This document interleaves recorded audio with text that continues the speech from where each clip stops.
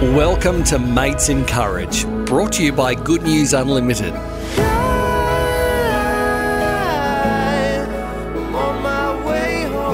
Be part of a conversation between Graham Hood, champion fisherman, airline pilot and school dropout, and Ali Gonzalez, wannabe fisherman and holder of more useless degrees than you can poke a stick at.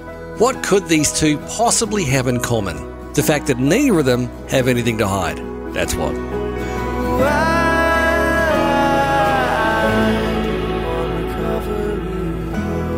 Mates in Courage. Take a listen. Hi, Ellie. G'day, Graham. Good to see you again. Good to see you.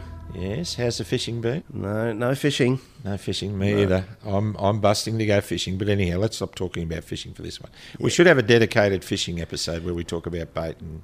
Yeah, I think people would like that. Yeah, that's right. So I haven't been fishing because I haven't been able to, not allowed to. Yeah, well, I haven't been fishing for that reason, and because when I fish, nothing happens. Yeah, okay. I haven't worked out how to control fish. Controlling fish? Yes. Well, it helps if you think like a fish, which is swim around in circles all day and forget what you just heard. Yeah, control. You feel you need to control fish? In the past, I have felt in my life that I need to control everything. Yeah, really? Yeah. Yeah, I've been a bit that way too. What are some examples of your efforts to control that have maybe not been so successful? Well, here's one. This is a key one personally for me. I always tried to get my father's approval. And to do that, I thought I had to be the kind of son that he wanted. And so I really tried to control myself and my actions and my words, everything I said, to get his approval. But that wasn't successful. It never was. And I think that laid the groundwork, but then I went on to become a control freak in every part of my life because that was how I learnt to manage and survive. And when I was in business, I managed some pretty substantial businesses, and I was in the corporate world as well, in management. So I was very good at controlling everything and managing, because that's what managers do, they control. I remember you like that. Yeah, I do, yeah. But in the end, when I went off and did some international entrepreneurial businesses, they didn't work out either. They collapsed in a heap around me. So control didn't work out there either. So I think I've been on a journey of relaxation of control. I think God's trying to teach me that control isn't necessarily the way to success, and it can be very harmful, and it's much better to let go. Let go and let what? Let go and let God. Tell me, Graham, I mean, it's just fascinating to have a window on yourself.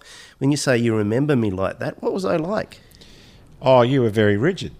Your control made you rigid. I mean, everything had to run on Ellie's rails. I could still see through all of that. I could see your heart way back then. I've been able to, particularly in the last decade or so, it's not hard to read people's pain. And I could see that you were in pain. I didn't know how to broach that or whether I was meant to broach it or not or what was going to happen from it. But as we've talked about, when we first met, I gave you a hug and you felt like a telegraph pole. And now you feel like a marshmallow, so that's pretty good. That's pretty good. But except we're not allowed to technically hug at the moment because of the pandemic. Yeah, well, I'm virtually hugging you there right now.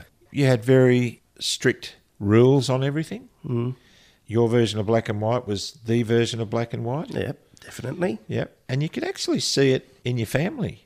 Your family were very much under control. I remember watching you and your kids playing violin at the front of the church, and it was all very controlled. Well, you'd want it to be controlled if I'm playing the violin with my kids. Yeah.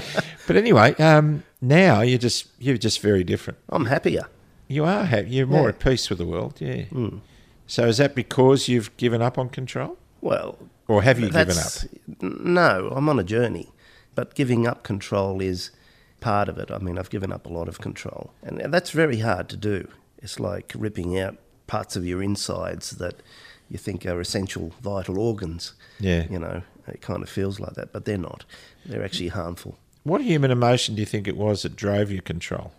The need for acceptance, the need for love. Or a fear of not being loved? Yeah, that's right. Yeah, we were talking... The fear of not being loved, yeah. We were talking earlier on, actually, weren't we, over breakfast, about the greatest pain in any human being is that pain of being rejected and not being loved. Yeah, that's right. that pain is so severe, I think we live in fear of experiencing it. And that drove me to control everything that happened in my environment.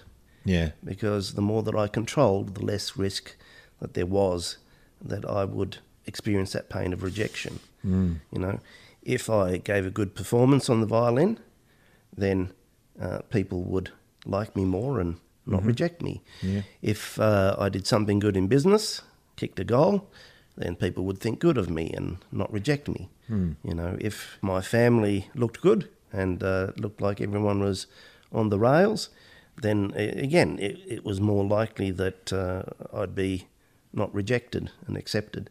So that's the sort of reasoning. But the other thing is that in our society, we, more broadly, we expect men to be in control, don't we?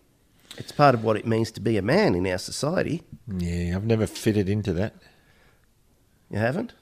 No, I mean, I agree with you that that's the expectation of society, that men are in control. But then when men appear to be in control, these days they're brought asunder by society who says that they have too much control. Well, that's why men don't know how to be men anymore, because they're completely confused. They are confused. The goalposts keep getting shifted all the time, and I think that brings a lot of insecurity. We don't know. We're all caught up in performing for other people, and especially for each other. You know, the competitive realm that men live in with each other can be quite destructive. I like to free myself of that. I've had to consciously do that because I realise that I just can't compete.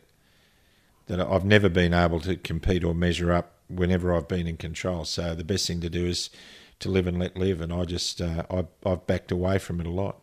Well, I've learnt that too. It doesn't work. No. You just destroy yourself Yeah. mentally. I mean, the drive to control means that no one ever knows that you're dying inside, No. because the appearance outside, you know, externally is you got it all together and you're successful. I remember when I was doing some blue sky entrepreneurial international businesses, and I was traveling around Asia, right? And Selling blue sky? yeah, basically. Okay. No, it was a tech business, Okay, yep. startup, Yep. and we were raising millions of dollars. I've done some interesting things in the past, but I actually had nothing like in the bank account, because you're expected to work for nothing when you're an entrepreneur, basically, if you're looking for capital from investors. And I remember with my business partner being in Hong Kong, for example, and we bought ourselves fake watches from the markets, right? Rolex and Tag Heuers and whatnot, and you know, we had our best clothes on, and I remember he went to we stayed in a really expensive 5-star hotel one night, just so we could get the cards from the hotel, and then the other nights we stayed in a much cheaper, bottom end 4-star hotel, really, or 3+. A dump. No, not a dump, but nowhere near like the 5-star hotel. You're a fake, Kelly. So that in our business meetings, we could show when they say, they would always ask, in Asia the image is very important. They'd always ask, what hotel are you staying in? It's not because they wanted to visit you, it's because they wanted to assess how much money you had, how credible you were. They measure everything by money. Yep. And so we would show them the card from the 5-star hotel where we'd stayed one night. And we do all these sorts of things. And it was all about control too, isn't it? It's about controlling your appearances and what people think of you. But on the back end, behind the scenes, it's all fake. I couldn't agree with you more. It's the fakeness of control is what brings us undone. Like, for example, I asked a question of a men's group recently, do you think you deserve the spouse that you have, the partner you have? And I kind of knew that most of the guys in the group didn't feel that way.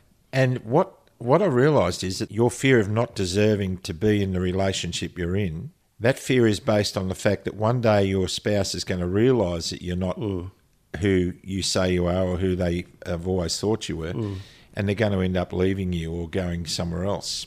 So in many ways, the thing that we're afraid of that leads to the control that we implement to stop that from happening actually causes it to happen.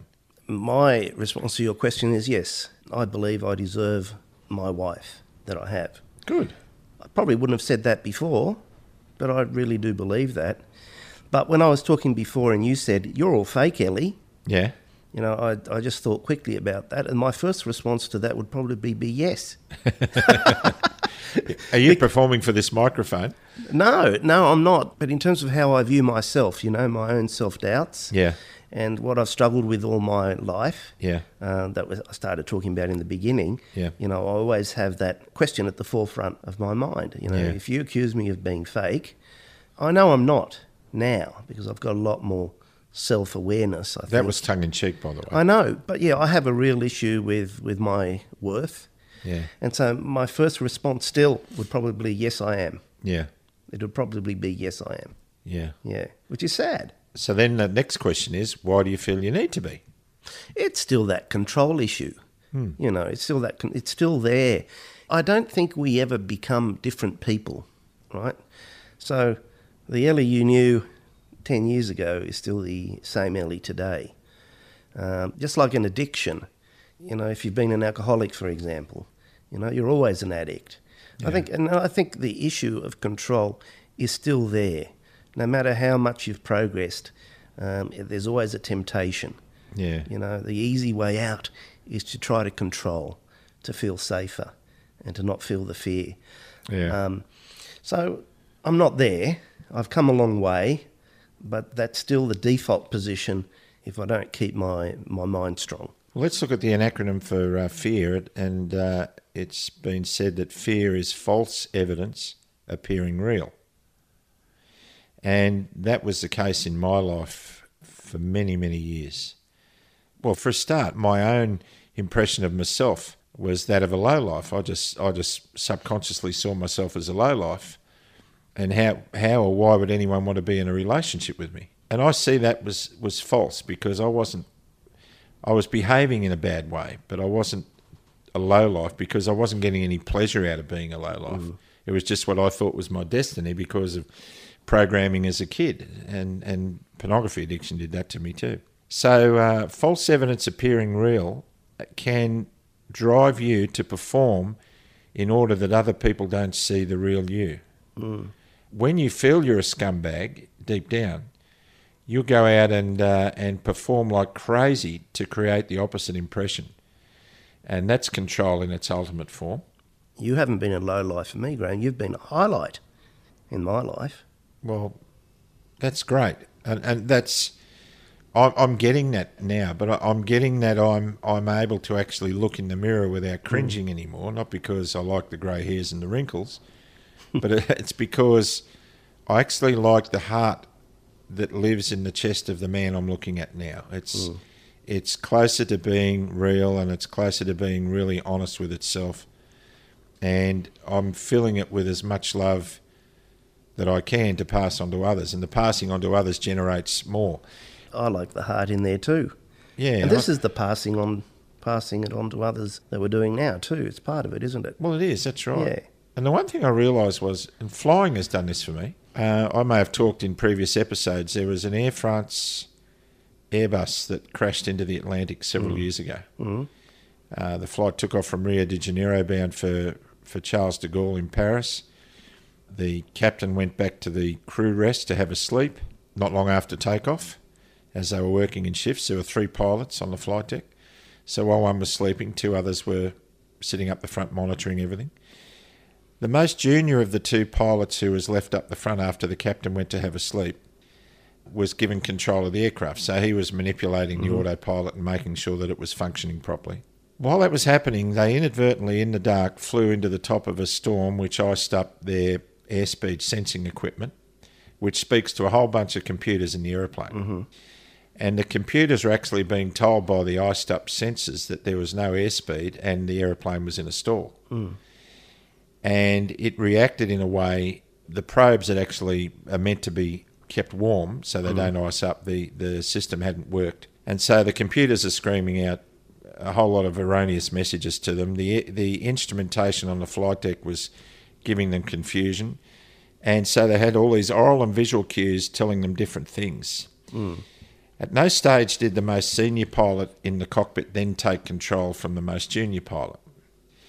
And because the Airbus has a joystick on each side, it doesn't have a control wheel column in the middle like other aircraft do. It's a little joystick at the side.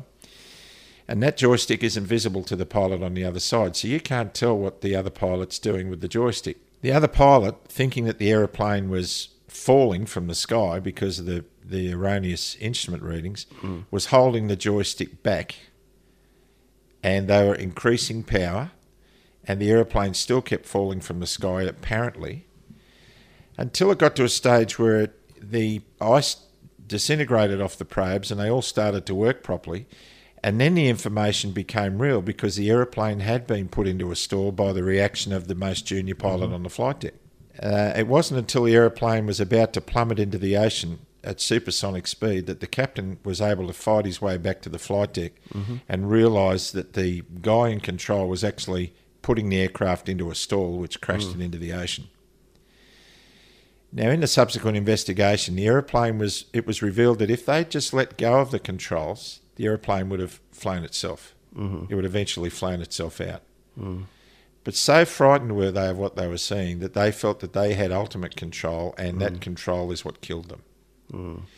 And I remember once when I was learning to fly, an instructor told me, we went up to about 8,000 feet, and he said, look at the floor, don't look outside. And he said, I'm going to put the aeroplane in an unusual attitude and I want you to recover from it. So when he said look up, the aeroplane was, on its side and pointing at the ground, and it was starting to go into a spin, deliberately put there. And he was wanting to see how I reacted. My first reaction was to over-control it, and it made it worse. And he said, no, that didn't go well. Now let's do it again. And he said, let me demonstrate it. And so he demonstrated it. And when the aeroplane got into a situation where it looked like it was going out of control, he just let go. And the stability built into the aeroplane caused it to actually start to fly itself, until such time as you could work out where it was and what it was doing, and then implement the right control forces to get it to where it should be. And I've realised in life that's what we're like. Sometimes we over-control. And when we over-control, we create disasters. We don't take into account the inherent stability that lives in our relationships. Well, let's look at a marriage, for example. If people love each other, and they have done from the beginning, that puts in automatically an inherent stability in the relationship that should be able to ride out the turbulence of the storms that lay ahead if people rely on it.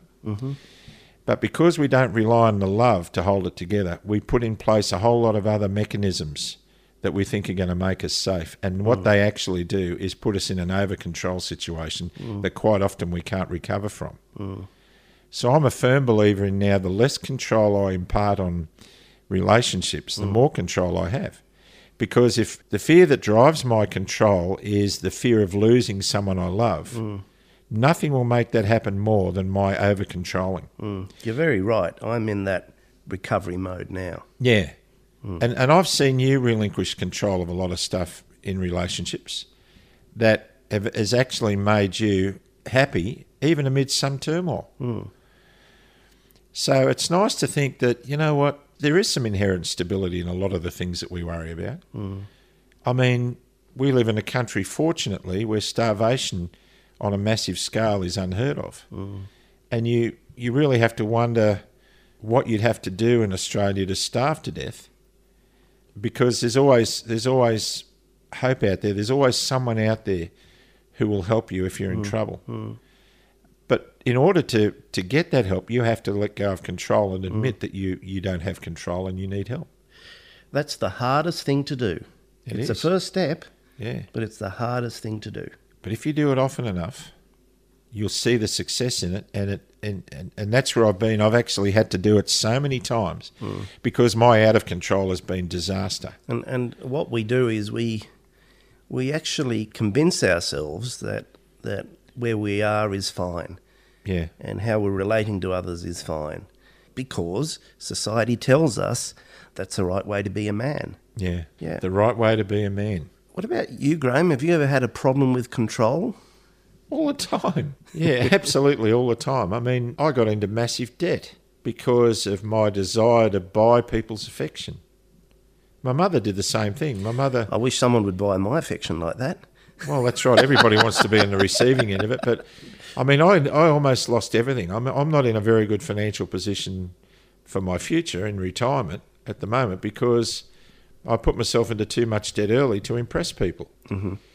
Because so much was my self-loathing that I had to, if I couldn't get people to love me by being me, then I had to pay for a mask and I had to buy their affections. Like, if we went out with friends for dinner, I'd always pay the bill, even though they were better heeled than I was, because I wanted them to say, "Oh, isn't he generous?" I don't do that anymore. Well, that's a shame.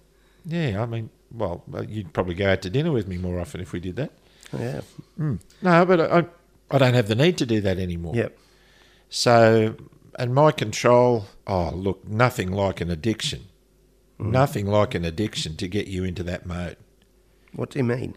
If people knew how black you were on the inside, Oh, yeah. so you really have to ramp up your appearances on the outside, and that requires immense control, massive amounts of control and over-controlling.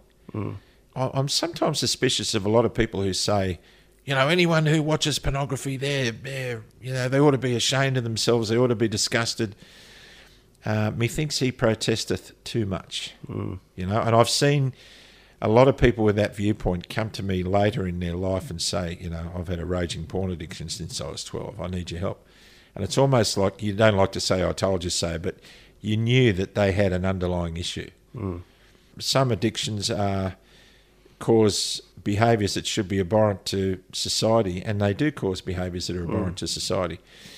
If we replace that condemnation of those who are addicted with a love and a desire to see them overcome the pain that causes it, that's the best way to overcome control. In this country and in most democratic countries, we lock people up who behave badly. Very seldom do the courts ever ask what caused that behaviour that made them, put them in a situation where we need to lock them up. Prisons are full of people who have never felt loved in their lives. That's an interesting thought, that the antidote to control is love and acceptance. Yeah, it is. Isn't it fascinating? And it starts with yourself. Yeah. I mean, I think we're too self-obsessed in this world at the moment. Yeah, that's true. The more that I have been able to accept myself and love myself for who I am, the way the Bible says, there's nothing wrong with loving yourself if that love is grounded in the love that God has for you. That's right. That's right. The more that I've been able to do that, the more that I've been able to see how stupid control is as a means to achieving those things. Yeah, and I think God wants us to love ourselves in a way that we respect our bodies and we respect our character and we respect our spirit, because they're things that need to be, mind, body and spirit are very important. And there's like a 3-in-1 entity happening in us, in our mind and our body and spirit. And God wants us to love that's been given to us in a way that we respect it and make decisions that are going to help us make better decisions in the future. But there's a love of self in that regard, and there's a love of self that drives you to forever be perpetually taking selfies and putting your face on Facebook. And to me, that's just, look at me, not aren't I good, but do I look good? Do I look good to you? Because, or can you see my darkness? Yeah. It's sad. And how many people do we know on social media in particular who pride themselves on how many followers they've got and how many friends they've got? Somebody can have 100,000 or 1 million friends or whatever, but when your house is burning down, where are they? That's it. Where are they? Yeah. They're just in the ether. I'm glad that at least in one area of your life you've exercised some control. What's that? That is in the cockpit, when you've had to. That's an interesting point, because the control that I'm meant to have in the cockpit is the utilisation of all the resources that are available to me, and that is other human beings. Ultimately, in the cockpit, my name's the one on the flight plan as the captain. I sign the flight plan, so I accept responsibility for the aeroplane. But I can't function and make sure that the outcomes are controlled safely unless I utilise all of the resources of the people I'm working with. And all of the resources, that's resources of the people in the aeroplane, the co-pilot, the crew members in the cabin. Externally, it's the air traffic controllers, and via the company radio network, the engineers that might help me solve a mechanical problem. And I tell you this for a fact, unless you're vulnerable, you're not utilising those resources to their maximum ability. Anybody who's ultimately a control freak doesn't do that job very well. Because I'm forever admitting to some of my crew members that at this very moment, I'm not quite sure what the best solution is to this problem.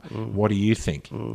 And then when I get all that information from as many people as I can in the time allotted to me, that's when I will get a consensus if I need to, or if I have to act in a hurry, then I'll make a decision based on the best information I have. Yeah, well, you see, that's not the perception that the public have of pilots. Well, it's a healthy perception that they should have, because it's not that it takes a committee to fly an aeroplane. It doesn't.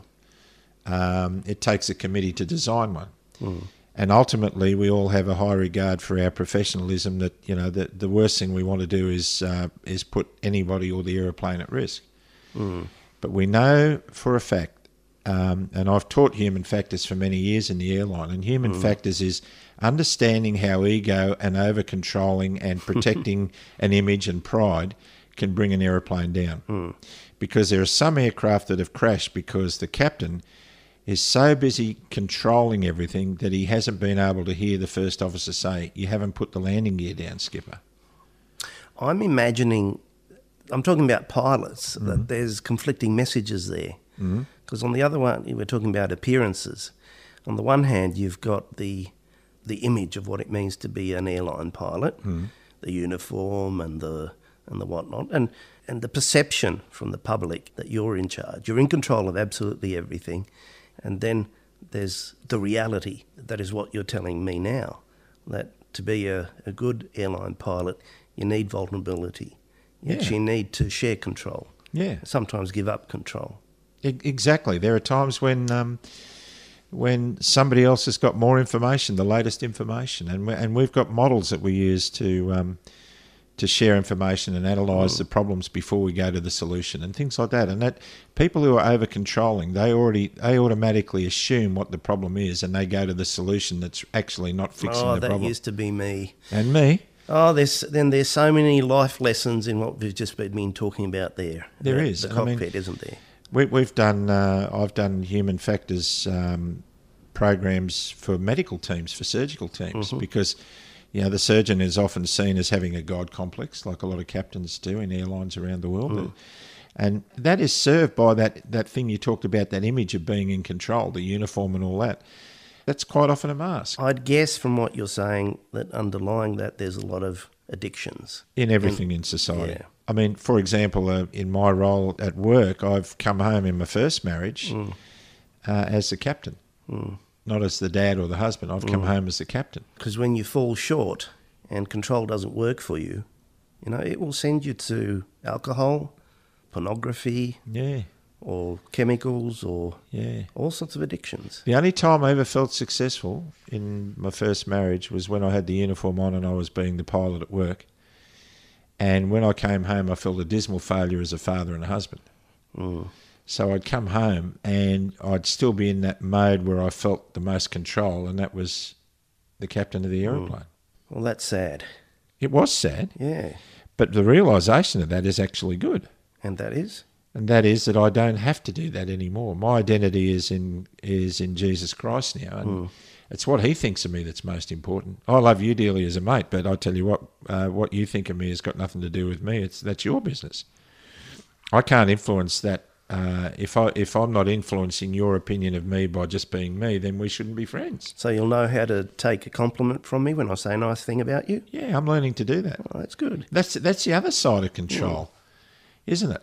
When somebody says, wow, I mean, this morning you're learning to play flamenco guitar. And you've been doing it for a year, and you got this beautiful instrument out this morning, and you played for Michelle and I, and it was really, really good. Especially given that you were playing for a year. But here's the funny thing I noticed about that whole experience with you getting your guitar out. You spent half an hour justifying how bad you were at it. That's it. Before you started playing it. And then all the way through it, you'd go, oops, I made a mistake there or whatever. Had you not said not all the way through. Yeah, you did. It was like, oops, da-da-da-da-da-da-da, oops, da-da-da-da, oops. Oops. And in actual fact, if you just kept playing, we wouldn't have even noticed. Like I've noticed when Michelle cooks a meal for friends, she'll put it on the table and she'll say, oh, it's probably too dry. I'll probably put too much salt in it, or I'll probably put too much flavouring. And I always laugh because it's always beautiful. And she's always making excuses to subordinate the compliments that will probably come when people eat it. She doesn't feel she deserves it because she's a hack in the kitchen. And that's not who she is at all. That's just her opinion. Yeah. I'm average at most things I do. I'm an average pilot. I'm an average father. I'm an average husband. There's you subordinating your No. your abilities. Yes, you are. No, but you saying that is because you think average is subordinate. Average is good. No, it's because I think you're exceptional. Well, thank you. Yeah. Thank you. But So just take it and stop trying to control and minimise my view of you. Just let it flow. there's a self-protection in that, because there was a time when I used to thrive on being uplifted by other people because I desperately needed it. That's me too. But I don't need it anymore. That's why I controlled everything to get that, yeah, right? And you knew me then. No, we don't need it anymore, do we? We don't. We found something better, something that addresses the issues of fear and acceptance. Yeah. And here's confidence. here's the segue into my favourite word in my old age. Not my old age, in my heightened experience of life. Okay, that sounds better. My favourite word is mellow. Mellow. The experience that we've had that makes us recognise that the fears we've grounded our control in have just been false evidence appearing real. You know, there's a thing in aviation, always think of the worst thing that could happen and don't let it. That's true in aviation, make sure you cover all the boxes, and it's true in a lot of things in life. But in actual fact, we can live too much in the fear of, we can't do that because this might happen. Once I get to reach the status of having had heightened experience in life, as you claim to, I'd like to be mellow too. No, I'm not claiming heightened experience. I'm just claiming an ongoing... Claiming a heightened experience is saying, like, the journey's finished. Oh, okay. It's only just beginning when you become mellow, because then you start looking at everything through a that's mellow good. lens. That's good. And the other thing about mellow is it makes me think about marshmallow, which is really nice to eat. That's it. I don't want to be one of those cranky old fellas. No. No, make your life miserable. Yeah, absolutely. Imagine how bitter they are inside. Oh, dear. Well, you know that because your dad was that. That's it. My dad was mellow at the end. Yeah. Yeah. I'd like to think that no one who listens to these podcasts will end up a cranky old fella. No. These podcasts should help people mellow. That's one of the reasons I want to do these things with you, is in the hope that it'll reach enough guys to realise that they can be mellow. Yeah. I still think the greatest measure of a man is not how often he draws his sword, but how often he chooses not to. Yeah. And that comes from mellow. And what's that saying you keep saying, Graham? Let go and... Let God. Yeah. I love you like a brother. Love you too, mate. Talk to you soon. We should do this again. We might work together one day. See you, Ellie. Bye. Bye. Mates in Courage. Brought to you by Good News Unlimited.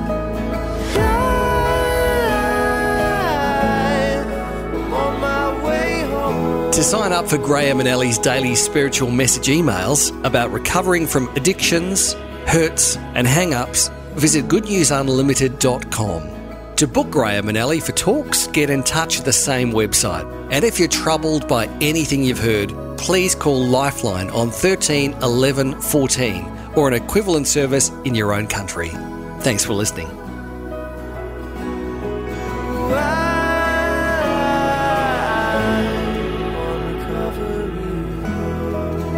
Mates in Courage. Catch you in the next episode.